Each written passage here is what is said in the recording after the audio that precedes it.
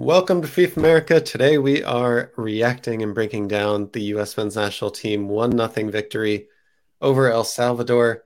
And we need to talk a little bit about how that makes us feel going into Canada. So we'll get to that at the tail end of the episode. As always, I'm joined by Tom and Ryan. We are, I don't know what you would call us. Are we the pod squad, or we're just making videos now? We love the U.S. men's national team. We love U.S. soccer. And we're going to talk about this game. So, guys, how are you doing? How are you feeling after last night? Had a few hours now to digest it, let it sink in. Feeling good. It's the first step to 9 points. That's going to be kind of my mantra throughout all of this window. Is that's the expectation. I think we need to stick to it. So it wasn't as pretty as maybe a lot of people wanted it to be, but at the end of the day, I'm going to be happy with the results. And we can go down the line and talk about kind of later what we think we could change going into the Canada game to see if we can get the same result. Yeah, I don't know. I'm sort of in a very weird state of mind where I'm not sure what to think. On one hand, we got the 3 points. That's all I really want, no matter how it looks. And also, it was a statistically dominant performance. And, I can't be too mad about a performance where you dominate like they did. But the scoreline and the individual player performances just left me wanting. And, I felt like it could have been better. It was like a missed opportunity for us to really solidify a confident team. So, I don't know. Shrugs, lots of shrugs. Ryan, are you telling yourself that you're happy with the 3 points because that's a mental game you're playing to try and make yourself feel better? Or are you genuinely feeling pretty good after this win? So no, I am genuinely happy with getting 3 points. I think we could have easily finished halftime at 2-0. And then if we're looking at this at the end of the day as a 3-0 win, then people are walking out saying this was convincing. It was a much better result. And we were close to getting that. We'd like to start seeing them finish those out. But, in the end, I think that's something, it's another step to getting closer to our ultimate goal. So, yeah, overall, I am happy with it. Yeah. And Tom, as our resident stat guy, how convincing were the stats that we dominated this game? It was 17 shots to 6 shots. It was 65% possession to 35% possession. It was 2.98 expected goals to 0.2. Single game expected goals is not the most reliable stat ever, but that's not the case when you win the expected goals battle by almost 3 goals. That was a dominant performance that on most nights we walk away from feeling very good about ourselves, but we just didn't finish the chances, and it feels a lot worse because of it. I mean, Yunus Musa had a great ball that should never have been saved. Weston McKennie, Gyasi Zardes both missed headers that I don't think they normally miss. Jesus Ferreira had 2 chances that I would be shocked if he missed on a 50-degree day. So, or on a day where he'd been playing regularly. So we got in good positions. We got the ball we wanted to get it. We just didn't put the ball in the back of the net. And I think we started to press and feel a little bit frustrated by that, and it caused us to really fall apart, even though statistically we dominated. So let's talk a little bit about those moments then.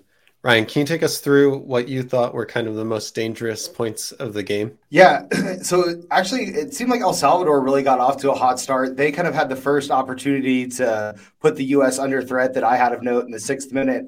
And I was impressed with Serginho Dest, being on his toes at the back post. El Salvador played a ball out wide to Alex Roldan, and he cut it back across. And if Serginho would have been sleeping on the back post, that's a golden opportunity for El Salvador, but he was able to break it up just in time. So I thought it was a good start for Serginho to see him, on his toes, ready to play, considering he hasn't been playing a ton of minutes with Barcelona. And then another thing that I thought was interesting, if you go back and watch, you can see in the 7th minute, even when El Salvador has the ball, you could see that Weah gesturing to Greg Berhalter, kind of wondering, where am I supposed to press? Because he's kind of stuck in between 2 people. So it was interesting to see them try to get that fixed and to see that as, an opportunity that we could have had exploited, but at least had good communication so we could get that ironed out.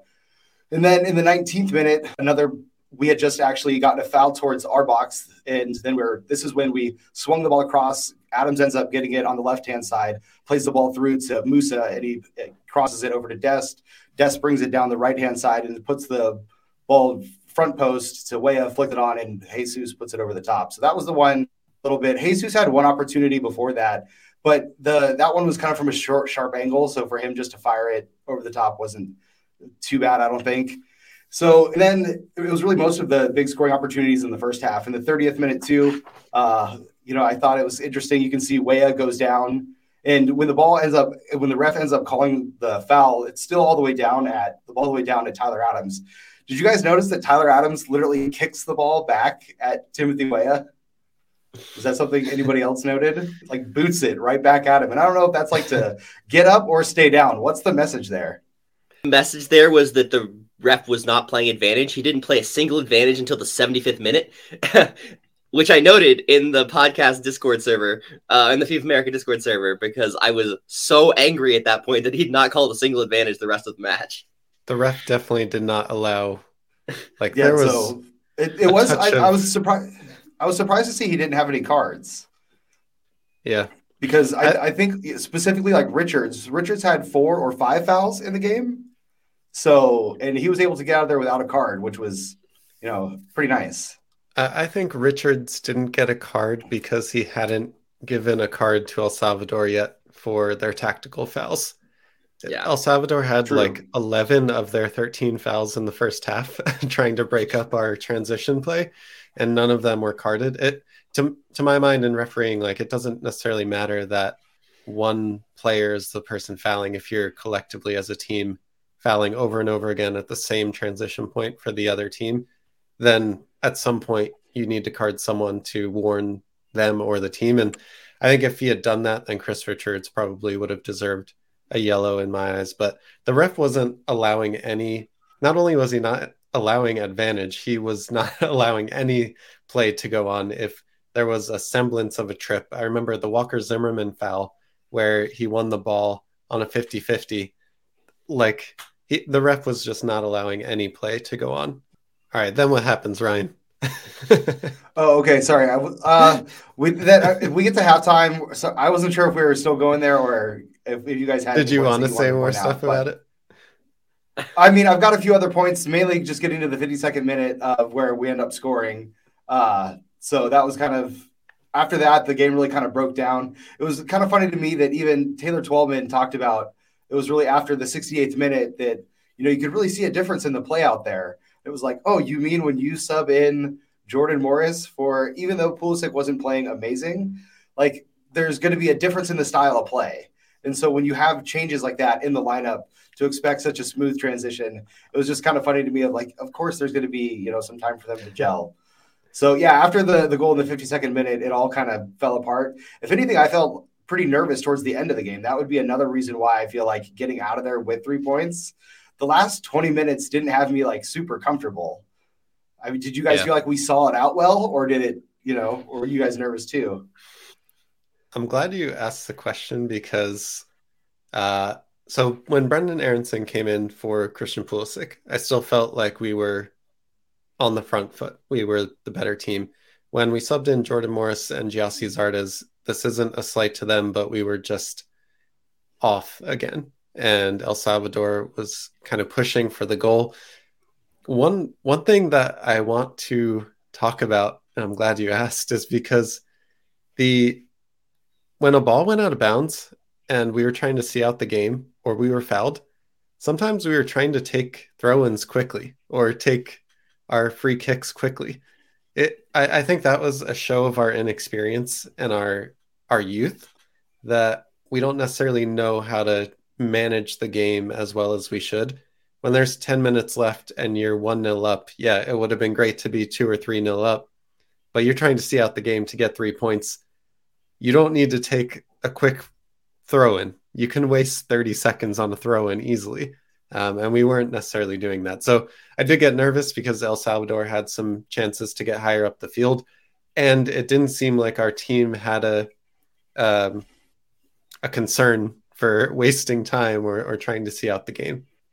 Yeah, it definitely felt like we weren't sort of playing that ending part of the game very well at all. I didn't really think we did a good job CONCACAFing.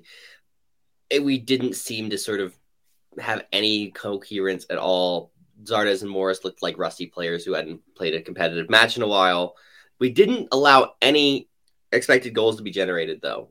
So we only allowed 0.6 XG in the last 30 minutes of the game, which is 0.06 XG, which is non-existent. We only managed to generate 0.25 though, and most of that came on the Zardes header. So it was just a really poor, sloppy end to a game that was rough. I imagine that 0.06 is the header from El Salvador. That's kind of like a glancing header in the last few minutes. Again, that could have, I mean, it wasn't an easy shot, but knowing our luck, that could have gone top left corner and sealed a 1 point. Yeah. Yeah. So how'd you guys feel about Turner then? If we're speaking of goalkeepers, did he do the job for you? He kept himself warm. I mean, he did what he needed to do in goal. He didn't need to make any saves, to my knowledge.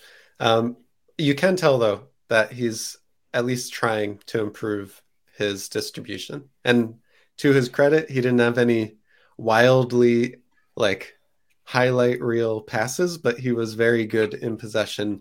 He bypassed the attacking line of El Salvador a few times to get it directly to a midfielder for the US. So I can at least see that there's a lot of improvement there from where he was a year ago.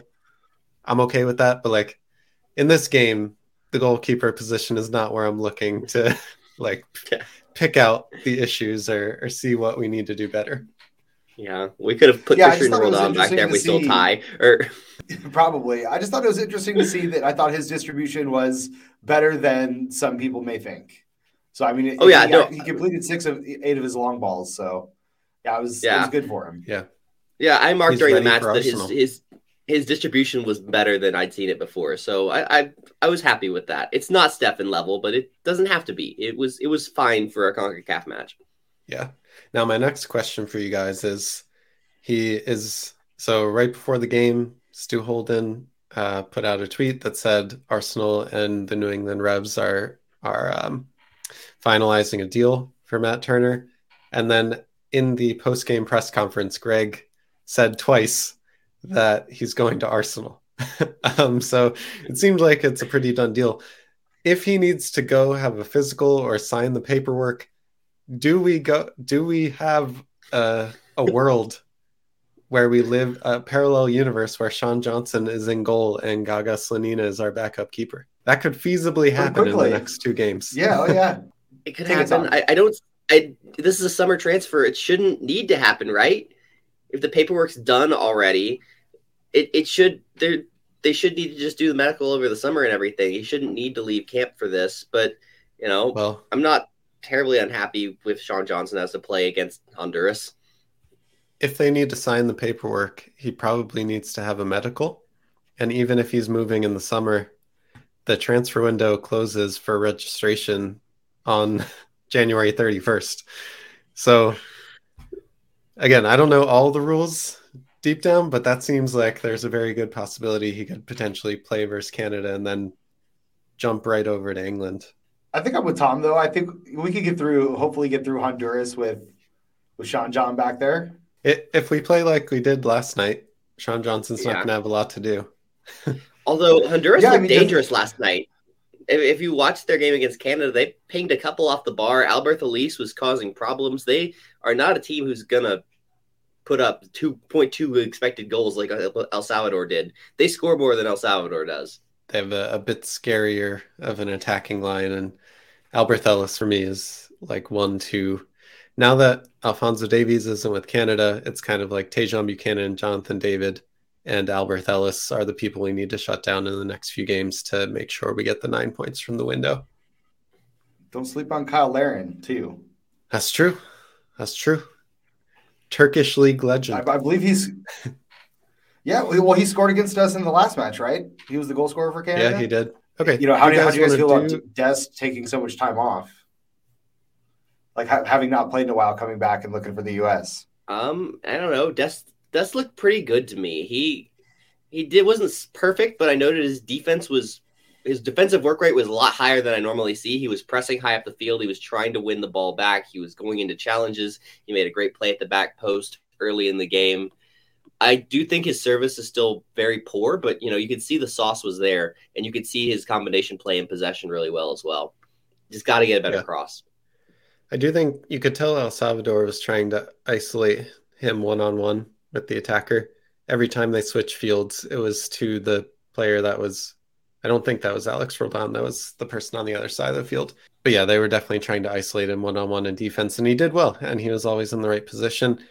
I will agree with Tom that his crossing wasn't great, but at the same time, it was from his cross that Jesus Ferreira missed that open goal, or somewhat open goal.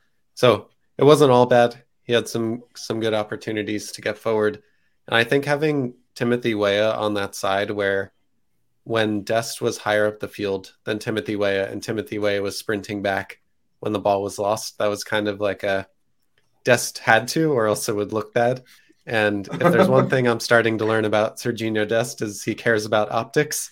So we need someone on the field like making him look bad, and then he'll play even harder. That's a choice takeaway. Nice. Yeah. I was impressed with Dest. There were so many times that I noted watching the game again that I would see Dest releases Weah in behind. Dest releases Weah in behind. Dest plays a nice ball to Weah in behind.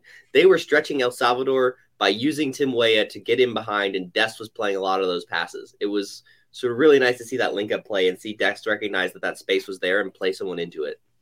What did you guys think of Timothy Weah's performance? I was pretty impressed overall by him. You could tell, he really settled into the game quickly after, like I said, he was trying to figure out defensively what his responsibilities were.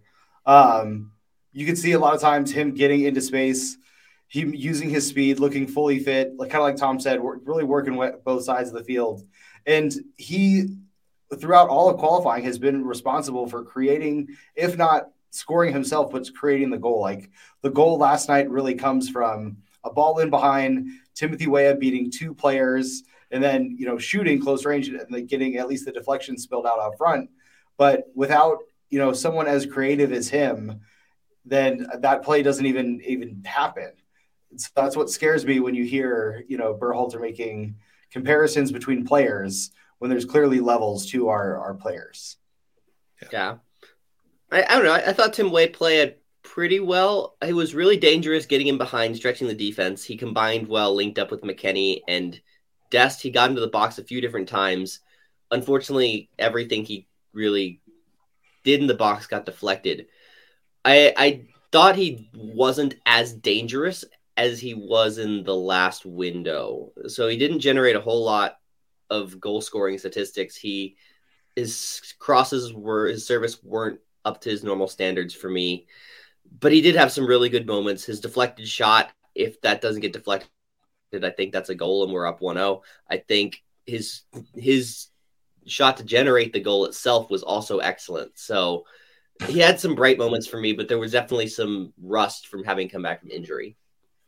Yeah. I mean, we can't discount that his play is the reason why we scored the goal in the first place, and him getting in behind the defense, taking the shot that gets deflected, like you said, Tom. One thing that I didn't really love is that every time he got the ball, he was immediately putting his head down and trying to use his speed to beat the defender and get a cross off. There were a few times where Weston McKennie was in the channel alone, and if Weah had just picked his head up and kind of put a ball curling around his defender, we would have had a little bit better of an opportunity. And it seemed like every time he was getting the ball, the instruction was just like literally put your head down, run as fast as you can and get to the byline to put a cross in. I think there were one or two opportunities where he probably could have done better, but that kept the defense honest. He was the one that was stretching the defense. We need to talk about Pulisic. But there was nobody really pushing the defensive line outside of Timothy Weah and Serginho Dest. All right, this will hurt, but should we talk about Christian Pulisic now? Yeah. Okay. I don't think it'll hurt that bad. Okay. Tell us more. Well, I mean, was he like the best player on the field? No. But, it seemed like, and we don't know, but it seemed like Greg's pattern on the left side was to have Pulisic sink inside, so therefore Antony could overlap. It seemed like that was the pattern that they wanted to run over and over. there was just a handful of times that, Christian probably held onto the ball for a little too long. I don't want to say he's like really playing hero ball, but when he does cut into the middle, he does kind of put his head down and just dribble kind of at people. And so he needs to slow down a little bit, get his head up. But at right now, I'm not hitting the panic button and saying, that we need to bench him yet. Yeah. I don't know. 2 out of 15 on duels won, 9 times possession lost. He just didn't look like himself. He looked like he was trying too hard. His body language was Gio Reyna at its worst. It just didn't look like it was his night. He just didn't seem comfortable doing anything at all. And it was just frustrating to watch. Every time he got the ball, he would immediately dribble into a triple team and lose it. He would immediately lose the ball, get back, foul someone at 30, or he would hold onto the ball too long and have to lay it off to the wings and something would break down. It just, nothing was working for him. He was clearly frustrated, and it was just hard to watch. Sorry. You were like kind of robotic for a little bit, and then I just left these headphones. I continue. No, it's all good. I did think it was so in the post-game presser again. Greg was saying how he wished Pulisic was pushing up higher. He didn't want him to drop inside as much, and I think we could all kind of tell that him and Jesus Ferreira were trying to drop into the same spaces. Now, Anthony Robinson was going up the left side. Yunus Musa was at times playing in the left back role. It seemed like where Anthony Robinson was taking up space is where we would have wanted Christian Pulisic to be stretching the defense. And what's the point of playing positional play when there's no fluidity? You're really just making people change positions. You're having Yunus Musa play at left back, Anthony Robinson play at left wing, and Christian Pulisic drop into the midfield where Yunus Musa would have been. It didn't really make much sense to me. And I do want to ask you guys, because based on Greg's comments of at halftime trying to push Pulisic higher up the field, not letting him drop as much, is that due to how Chelsea plays and what Tuchel's instructions are? Do you think that's impacting like how he naturally goes about playing? I think so. I noted at one point watching the game again that Pulisic needs to leave Chelsea just because there's just no confidence. He doesn't seem to know how to play as a winger anymore. He seems to want to be playing this 10 role. He seems to be, just trying to recycle possession. He doesn't seem willing to take people on, do the Pulisic things that we're used to seeing him do, at least back when he was playing under Frank Lampard at Chelsea and looked so dangerous. Tuchel just doesn't sort of play attacking enough style that really fits the way Pulisic plays, and it clearly is affecting the tactics that he's used to. And now I think it's affecting his confidence in his play as a winger. Yeah, and I think part of it is just he's the type wants to be on the ball. If recently there was an interview on Scuffed with Luca De La Torre, and he kind of talked about the same thing of if you're one of those players that you always want the ball at your feet, when you're not getting the ball, it really frustrates you in the middle of the game. So it could be a little bit of a clash between what Christian wants and what Greg wants. And, we'll see if they're able to work that out. But it definitely seems like Christian wants to be more involved even in build-up play. And so just, be kind of more tied to the sideline, then it's going to be a difficult transition for him to make. I don't know. I could see us starting Aronson there just to sort of give him time to get his head right. I don't know if that's going to be even worse for his confidence or not, though. It might make more sense to start him, just, show that we still have confidence in him. He's in such a weird headspace, I think, that I don't really know what to do with him, whether dropping him or playing Aronson for Aronson or, starting him to sort of show that we still believe in him is the right thing to do. Yeah. Is there anything else? I feel like dropping him would do more harm than good in terms of his confidence.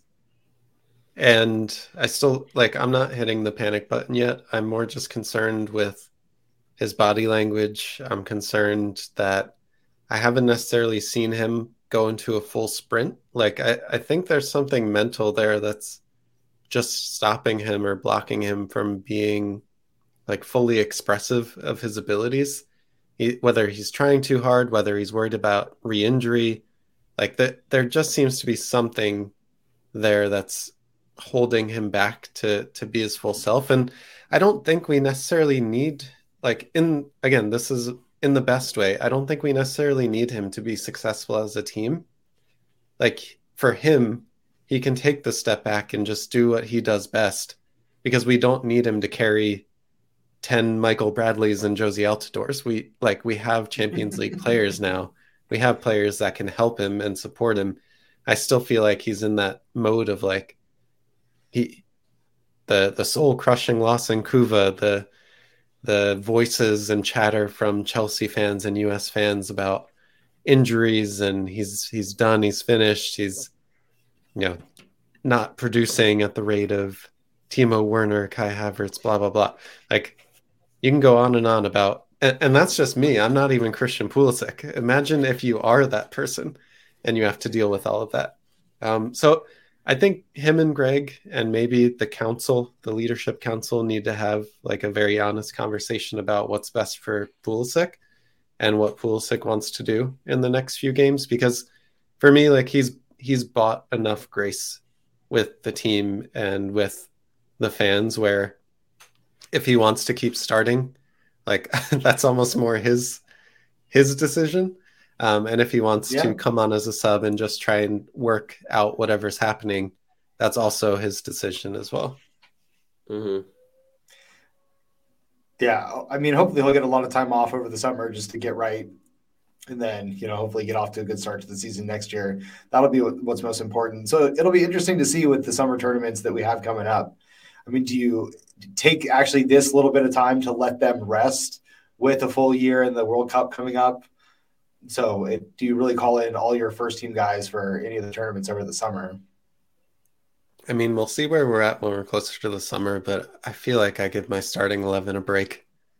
They've essentially been playing with COVID for 2 straight years, like 24 months with 1 or 2 months off. That's a lot of load on a body. Yeah. It makes sense to give a break. And, I think that Pulisic could definitely use a lot of time on a beach somewhere. Yeah. But no kicking fish. Just dribbling, just juggling over top of them. Kicking them. We don't need to bring that up for him. No. Hey, he's no Matt Miazga. He's no Matt Miazga kicking dogs and stuff. Okay. Anyways, so should we do? Were there any other specific player performances that stood out to you guys? I think we should probably touch on Jesus Ferreira's performance, because it's going to be the sort of hot topic. Yeah. Go for it. Who else? Jedi. Yeah, formerly known as Anthony, forever now going forward known as Jedi.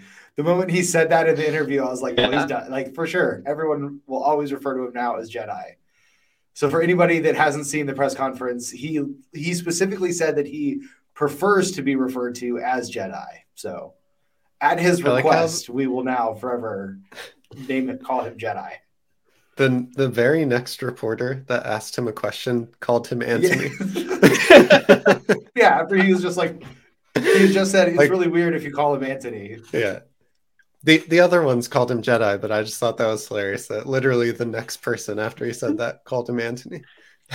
Who else, Ryan? Tom, I know, Tom, you were saying that his distribution wasn't great, but I thought McKennie had a really strong performance, especially in the first half.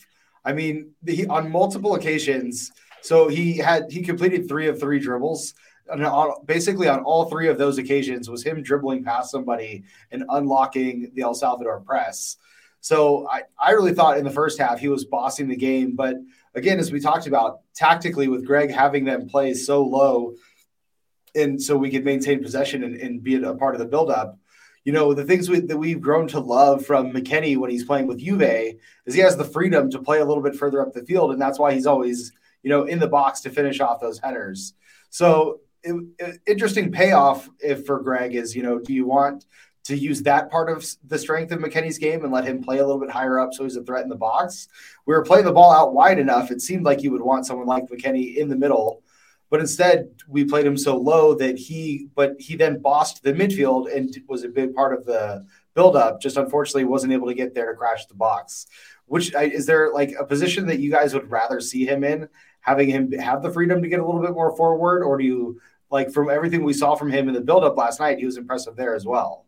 I really liked what I saw from him last night. I do think I would rather see him a little bit higher up the field and let Yunus Musa do his thing sort of as the sort of central box-to-box midfielder.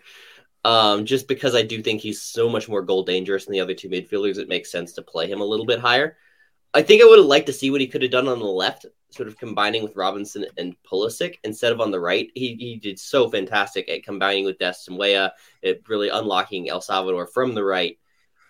But it felt like it left the left completely disorganized. Musa, Jedi, and Pulisic really didn't have any chemistry together. So we sort of had to go through the right the entire match because we just didn't have anything going on the left. So I would rather, I think, see him higher up the field on the left, allowing Pulisic to push out wide and allowing Jedi to overlap both of them. So I don't know, but he was fantastic. I really liked what I saw from him. He definitely looked like he was a cut above everyone else on the field.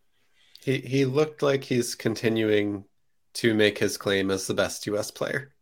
And he's starting to inch towards that position. Tom, you mentioned something really interesting. I want to talk about this really quickly, is the switch from left to right for Weston McKennie. In the last window, Musa was mostly employed on the right side with center midfield, McKennie on the left. And that right side between Dest, Musa, Weah was so dangerous. So although McKennie did great last night, the right side looked amazing. I completely agree with you. It was very weird to just make the arbitrary change of switching those midfielders. The second part, which I think is Ryan's question as well, is like, would I rather see McKennie higher up the field? I like McKennie in both of the spaces. It just needs to make sense with what our game plan is. And last night, because we had such a low block for our midfielders and Jesus Ferreira wasn't a target in the box, like why wasn't Weston McKennie higher up the field? Weston McKennie is one of our most dangerous people in the box to get crosses to. So once we started getting the ball out to Timothy Weah, he was putting his head down and running to the byline to get a cross in. Weston McKennie was nowhere to be found because he was the one that played Timothy Weah in behind him or Dest. So it was just like very weird to me. I think Weston did the best that he could with his opportunities and he looked to cut above everybody else on the field. But at the same time, the strategies and tactics that we employed didn't necessarily help what we were trying to do or how we were trying to score goals. Like if he was playing as a Mazzella, which is a more advanced box-to-box midfielder last night, that would have been kind of perfect for the way that we were playing. But he wasn't. I don't know. Yeah, that's why I posed the question. Like I just think it was interesting to deploy him so low, considering all the success he's had at Juve playing more up high. Yeah. Now, was that a reaction to how high El Salvador is pressing us? Or do you think that was kind of the original game plan, was to build out from his position? I'm going to assume that that's the original game plan, just given what we've learned from Greg, as he does like to micromanage down to every little detail. So there's little that happens out there that I think doesn't come from his instruction. At least when you see people formationally lining up in places you may think as odd, that there's probably a little bit of Greg in there. Yeah. I guess based on our previous conversation before the game, did Greg earn his paycheck in this game? Hey, of course, with the Jesus call, that's him earning his paycheck. Absolutely. All right, let's Jesus played well, but for sure. He did. Yeah, he did.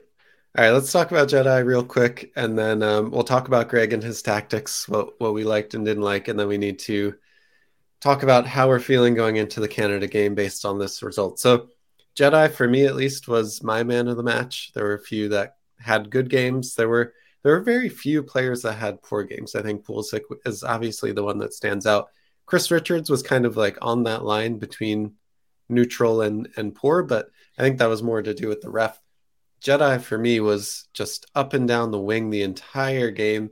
had great defensive play, was really dangerous. Not only did he score the goal, he had another 2 shots that if he had placed a little bit better, probably could have been goals as well. I know we're not talking about Musa right now, but that shot that he had with the outside of his foot, that was a reaction and then a crazy reaction save. I just want to mention that because I don't feel like we've talked about that enough. Great shot by Musa, great save by the El Salvador keeper. But Jedi, man, what a game. What a statement. I feel like this is him continuing his form that he's had with Fulham. So Fulham has scored, I think, like 18 goals in their last 3 games. He has goals and assists for Fulham. And yeah, he played like a man on fire last night. He was great. What do Josh Sargent and Anthony Robinson have in common over the last 6 months? Oh, I know this one. Yeah, go ahead, Tom. Take this one. Kids. They're both new dads. Well, something to it. It was great to see. If it's the new dad energy affecting him, it's awesome to see. We should be telling all of our kids or players to start, looking for children if that's the case, if they're going to all start playing that well. But I really like the way Jedi played. I like what he does to stretch the left-hand side. He just bombs forward. I would like to see him be a little bit more consistent with his service, but Jesus Ferrer's first chance comes from a cross that Jedi hits. He unlocked the defense. He had a line-breaking pass at one point in the first half that split 2 lines and found Jesus Ferrer in behind. He just was all over the field and creates the goal. I love to see it from him. He's become one of our best players and one of my favorite players to watch. Yeah, his motor is pretty incredible. We often talk about Tyler Adams being irreplaceable just because there's such a noticeable drop-off of the next person. I almost feel like Anthony Robinson is putting himself in that category of he's playing at such a high level for us that whoever we put in to play behind him will be a noticeable drop-off. Like, are they getting to basically like the same value as importance to the team? I agree, and it also makes me scared because of how intense he played, and we don't have any other left backs. Like, can we expect that effort for 90 minutes for like 3 games in 7 days? He's done another window. It worries me. But I do agree. Playing for Fulham. Yeah. If anyone on this roster can do it, it's him because he's used to it. The championship is insane for how fast they turn around in games. So this is nothing new for Robinson. After this game, after this window, he should probably go on a vacation instead of going back to Fulham. But he can do it more than anyone else, I think, in our pool, going 3 games in a row as hard as he can, hopefully not tackling our star player in the process. That was a weird play. Very weird play. It's the grass monster, man. Yeah, man. There were a few of those. That's all it looked like was his toe just got caught. Yeah. I was really worried someone was going to get injured. Timothy Weah had one where like it looked like his knee just locked straight into the ground, but he got up. So yeah, yikes. It was dicey there for a few of those. Yeah, because I didn't realize they had like a heated field they were talking about before the game. Yeah. The field looked pretty good, all in all, we have to say, I think. Mm-hmm. Yeah. We might have made it a little bit too much of the weather. But Minnesota's coming in hot with negative Fahrenheit temperatures, so. Woohoo, let's go. All right, guys. So Greg Berhalter, let's rate his performance as a coach 1 out of 10, or anything out of 10, 1 through 10. What would you rate his coaching performance for last night?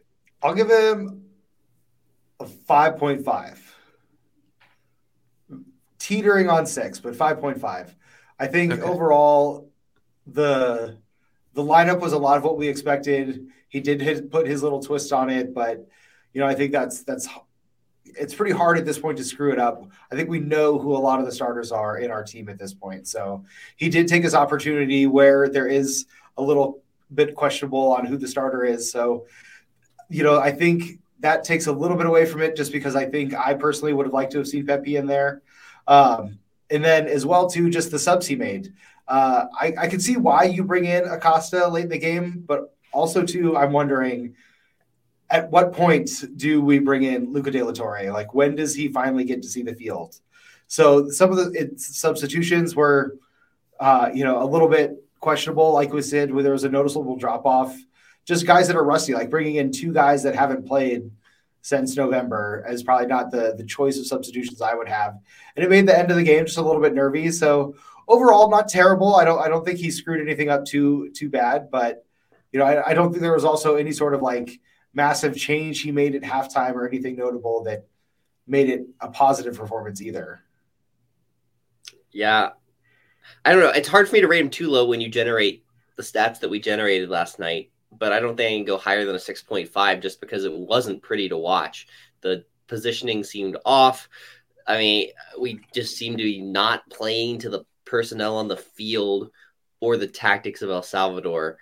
And we let a team of Salvadoran league, and by the end of the game, half the team played in USL that El Salvador had out there. We let them hang with us through the end of the game. And, no matter how good, Hugo Perez is as a coach, El Salvador shouldn't be able to do that with a team of USL guys playing against a team of Champions League starters. And at some point, that has to be on the manager for me.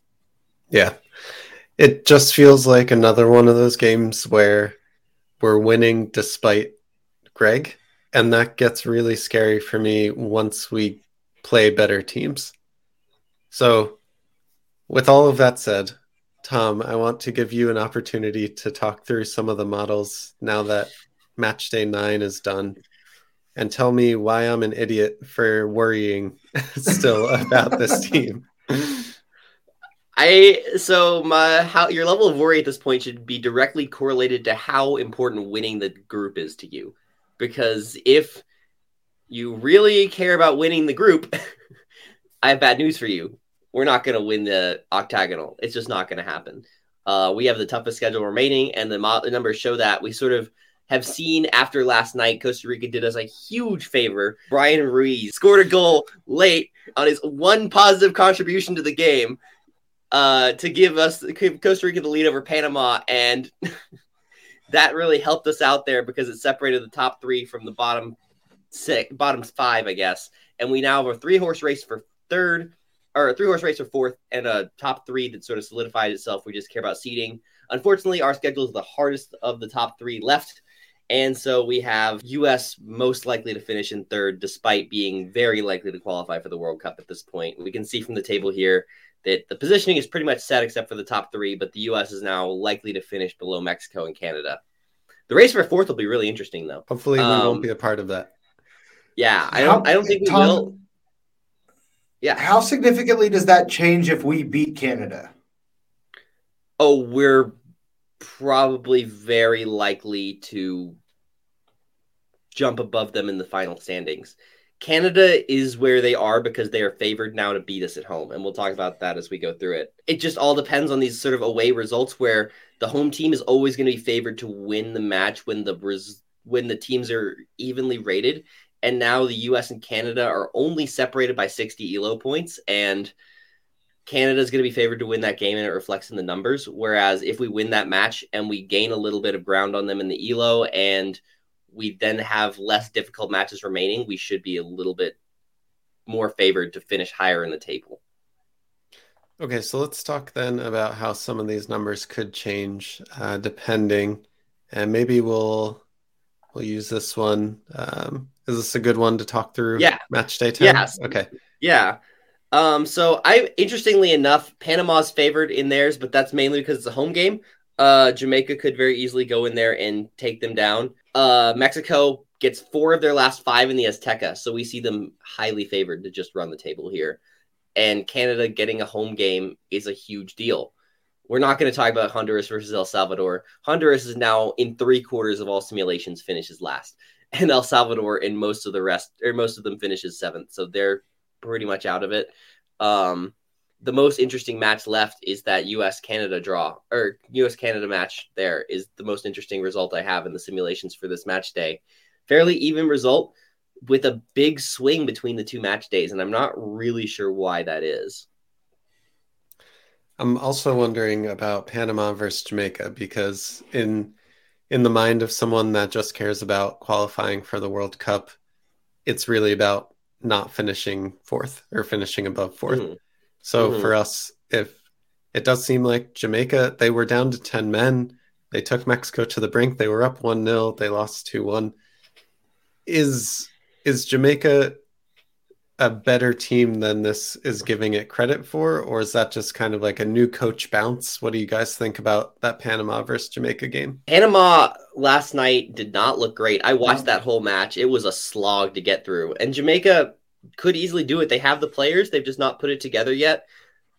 Elo, is backwards looking. It doesn't necessarily take into account the players that Jamaica's called in, the fact that they have a new manager. I do think it's underrating them a little bit, especially after watching Panama play last night. They weren't bad, but they also blew a 6v1 where they didn't get a shot off against Keylor Navas. So I think it could be a situation to where Panama may be a little overrated and Jamaica a little underrated. So yeah, it'll definitely be, I think, a much closer game. Panama so far throughout qualifying is played a little bit above expectations. And I think, their results have been well earned, but I just don't think a lot of people expected it when we were coming in. So if they're outpacing themselves a little bit, and Jamaica's always one of those teams on any single given day, they can go out there and look like one of the best teams in CONCACAF. It's just rare that they get an opportunity to put it all together. So I think that'll be a real look at. And Tom, if I remember correctly, the match day 9 predictions, or no, there was a different chart you had that had predictions during match day 9 that had us favored to win in Canada, correct? Yeah. And so what caused that to now change? I haven't dug into the math too much, but it's based on the difference between ELO ratings between the teams. So before the match, US was at 1860 ELO points, and Canada was at 1785. We both won, but they won a road match by 2 goals, and we won our home match against a worse opponent by 1 goal. So we gained 3 points. They gained 15. They gained a whole 12 points net towards us and sort of shrunk that gap. And I guess the gap was enough to sort of flip it very slightly.